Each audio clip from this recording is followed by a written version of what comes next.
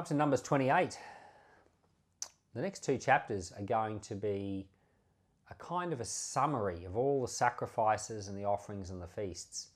We've covered these in length in the end of Exodus, all of Leviticus, in parts of Numbers, but now we're going to see them summarized. We're not really repeating, but you're going to hear some of the things you have heard before, but in a different way. Yahweh spoke to Moses, saying, "Command the children of Israel and tell them, see that you present my offering, my food for my offerings made by fire, as a pleasant aroma to me in their due season. You shall tell them, this is the offering made by fire which you shall offer to Yahweh, male lambs, a year old, without defect, 2 day by day, for a continual burnt offering. You shall offer one lamb in the morning, and you shall offer the other lamb at evening, with 1/10 of an ephah of fine flour for a meal offering, mixed with the 4th part of a hin of beaten oil. It is a continual burnt offering which was ordained in Mount Sinai for a pleasant aroma, an offering made by fire to Yahweh. Its drink offering shall be the 4th part of a hin for each lamb. You shall pour out a drink offering of strong drink to Yahweh in the holy place. The other lamb you shall offer at evening, as the meal offering of the morning, and as its drink offering you shall offer it, an offering made by fire for a pleasant aroma to Yahweh. On the Sabbath day you shall offer 2 male lambs, a year old without defect, and 2/10 of an ephah of fine flour for a meal offering mixed with oil, and its drink offering. This is the burnt offering of every Sabbath, in addition to the continual burnt offering and its drink offering. In the beginnings of your months you shall offer a burnt offering to Yahweh, 2 young bulls, 1 ram, 7 male lambs a year old without defect, and 3/10 of an ephah of fine flour for a meal offering mixed with oil for each bull, and 2/10 parts of a fine flour for a meal offering mixed with oil for the 1 ram, and 1/10 part of fine flour mixed with oil for a meal offering to every lamb, as a burnt offering of a pleasant aroma, an offering made by fire to Yahweh. Their drink offerings shall be half a hin of wine for a bull, the 3rd part of a hin for the ram, and the 4th part of a hin for a lamb. This is the burnt offering of every month, throughout the months of the year. Also, 1 male goat for a sin offering to Yahweh shall be offered in addition to the continual burnt offering and its drink offering. In the 1st month, on the 14th day of the month, is Yahweh's Passover. On the 15th day of this month shall be a feast. Unleavened bread shall be eaten for 7 days. In the 1st day shall be a holy convocation. You shall do no regular work, but you shall offer an offering made by fire, a burnt offering to Yahweh, 2 young bulls, 1 ram, and 7 male lambs a year old. They shall be without defect, with their meal offering, fine flour mixed with oil. You shall offer 3/10 for a bull, and 2/10 for the ram. You shall offer 1/10 for every lamb of the 7 lambs, and 1 male goat for a sin offering to make atonement for you. You shall offer these in addition to the burnt offering of the morning, which is for a continual burnt offering. In this way you shall offer daily, for 7 days, the food of the offering made by fire, of a pleasant aroma to Yahweh. It shall be offered in addition to the continual burnt offering and its drink offering. On the 7th day you shall have a holy convocation. You shall do no regular work. Also, in the day of the firstfruits, when you offer a new meal offering to Yahweh in your Feast of Weeks, you shall have a holy convocation. You shall do no regular work, but you shall offer a burnt offering for a pleasant aroma to Yahweh, 2 young bulls, 1 ram, 7 male lambs a year old, and their meal offering, fine flour mixed with oil, 3/10 for each bull, 2/10 for the 1 ram, 1/10 for every lamb of the 7 lambs, and 1 male goat to make atonement for you. Besides the continual burnt offering and its meal offering, you shall offer them and their drink offerings. See that they are without defect. So this is the first half of these 2 chapters where we summarize all the offerings that go along with all the regular feasts. So we start out with, it talks about the daily offerings, and in this chapter it really only talks about 4 things. It talks about the offerings for every day, it talks about the offerings for the start of every month, It talks about the offerings for the Passover festival, the Passover and the Feast of Unleavened Bread, and finally for the Pentecost feast. So there's these 4 things. I just want to talk about 2 of them. In this chapter, it talked about the daily sacrifices. There was to be a morning sacrifice and an evening sacrifice. In practice, these 2 sacrifices were not morning and evening, but they were morning and afternoon. The morning sacrifice was 9 a.m. and the evening or the afternoon sacrifice was 3 p.m. They didn't keep track of time the way we do, so they never said 9 a.m. and 3 p.m. I'm just telling you that so we understand in our own language. So these were daily sacrifices that continued every single day in the temple, regardless of whether it was a Sabbath, regardless of whether it was the start of the month, regardless of whether it was a Passover or any other type of feast. These just happened every single day. 2 lambs, 1 in the morning, 1 at 3 o'clock in the afternoon. And this continued when Jesus was born, he went into the temple. Well, those sacrifices were going on every day. And those sacrifices continued all the way up into the destruction of the temple in AD 70 and have not happened since. Now, when Jesus died on the cross, what time was he nailed up to the cross? 9 o'clock in the morning, time of the morning sacrifice. And what time did he actually die on the cross?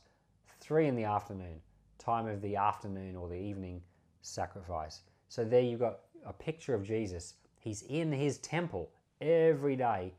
The Bible says that he ever lives to make intercession. Well, that's the Holy Spirit, ever living. Christ ever living to make intercession for us. Well, he's not sacrificed day after day after day. He was sacrificed once and for all time. But his life is ever interceding for us in the temple, which is, amongst his people continuously. It's terrifically wonderful. In the book of Hebrews, which describes some of these things, if you want to understand the Old Testament from a New Testament point of view, which is the true perspective, the book of Hebrews is really, really helpful. And they talk about all these sacrifices, and there's an interesting comment that says that all of these things were just temporary, the sacrifices and stuff, they were just temporary until the real thing came along, which was Jesus. And then it says all of these things will soon pass away. Well, all of these things, the temporary things, the daily sacrifices, for example, they did pass away. They passed away just a few years after that book was written when the destruction of Jerusalem happened. But the true thing, which was the sacrifice of Christ, which was once and for all time, that has not passed away. After the daily sacrifices, it talked about, the sacrifices for the start of each month. And then it talked about Passover. And I want to just make a point about Passover and the Feast of Unleavened Bread. Passover was a one-day event. And in the Jewish calendar, a day starts at sundown and goes to the next day at sundown. So our days start at midnight, the middle of the night, and go to the next middle of the night. But their day starts at when the nighttime starts and goes to when the nighttime starts 24 hours later. So Passover was a one-day celebration, and then it was followed by a 7-day feast called the Feast of Unleavened Bread. And the first day of that feast was a Sabbath. It didn't matter which day of the week it was. Passover was always the 14th of the month of Nisan. And so this is the first month of the year in a Jewish calendar. And Passover was always the 14th day, and the Feast of Unleavened Bread was always the 15th day. So if you're trying to, let's just say you're trying to work out in our calendar, which day is Passover, you might say, oh, Passover is today, for example. You might say, oh, today is Passover. But it actually isn't Passover for a Jew until the sun goes down. So there's actually only around about 6 to 7 hours max overlap between the 2 days, if that makes sense. And so what we've got here is we've got this whole thing about these feasts. And Jesus sat down to have the Passover meal with his disciples. So we know that Jesus' Passover meal, the Last Supper, was the 14th of the month of Nisan. And we know that the very next day was the beginning of the Feast of Unleavened Bread. Now, we think the next day is when the sun comes up the next morning, but no, it's not. The next day is when the sun goes down the next night. So it's actually 24 hours later. So Jesus actually died on the cross on Passover. Jesus had the Last Supper with his disciples, and he said, I've earnestly longed to celebrate this Passover with you. Well, he did. He also died on Passover, and that's why he's the Passover lamb. But that very night, when the sun went down, that was the beginning of the first day of this 7 days of unleavened bread, and it was a Sabbath. It had to be a Sabbath because the Feast of Unleavened Bread always begins with a Sabbath, and we've just read that. Now, if you go to Matthew's Gospel and you read Matthew chapter 28 verse 1 in English, it's going to talk about the resurrection, and it's going to say after the Sabbath on the first day of the week, and it's going to go on to talk about how Jesus rose from the dead and appeared to women and that. But if you read it in Greek, and it's very helpful sometimes to be able to read things in Greek, but it doesn't say that. It says after the Sabbaths. Sabbaths is plural. Now, you know how easy it is in English to leave a letter S off and to change things from a plural to a singular, but in Greek, it's completely different to that. It's not just leaving off a letter. The whole way the word is formed is just different if it's plural. And so the Sabbaths is written in a different way, so it's really, really clear that it's more than one Sabbath.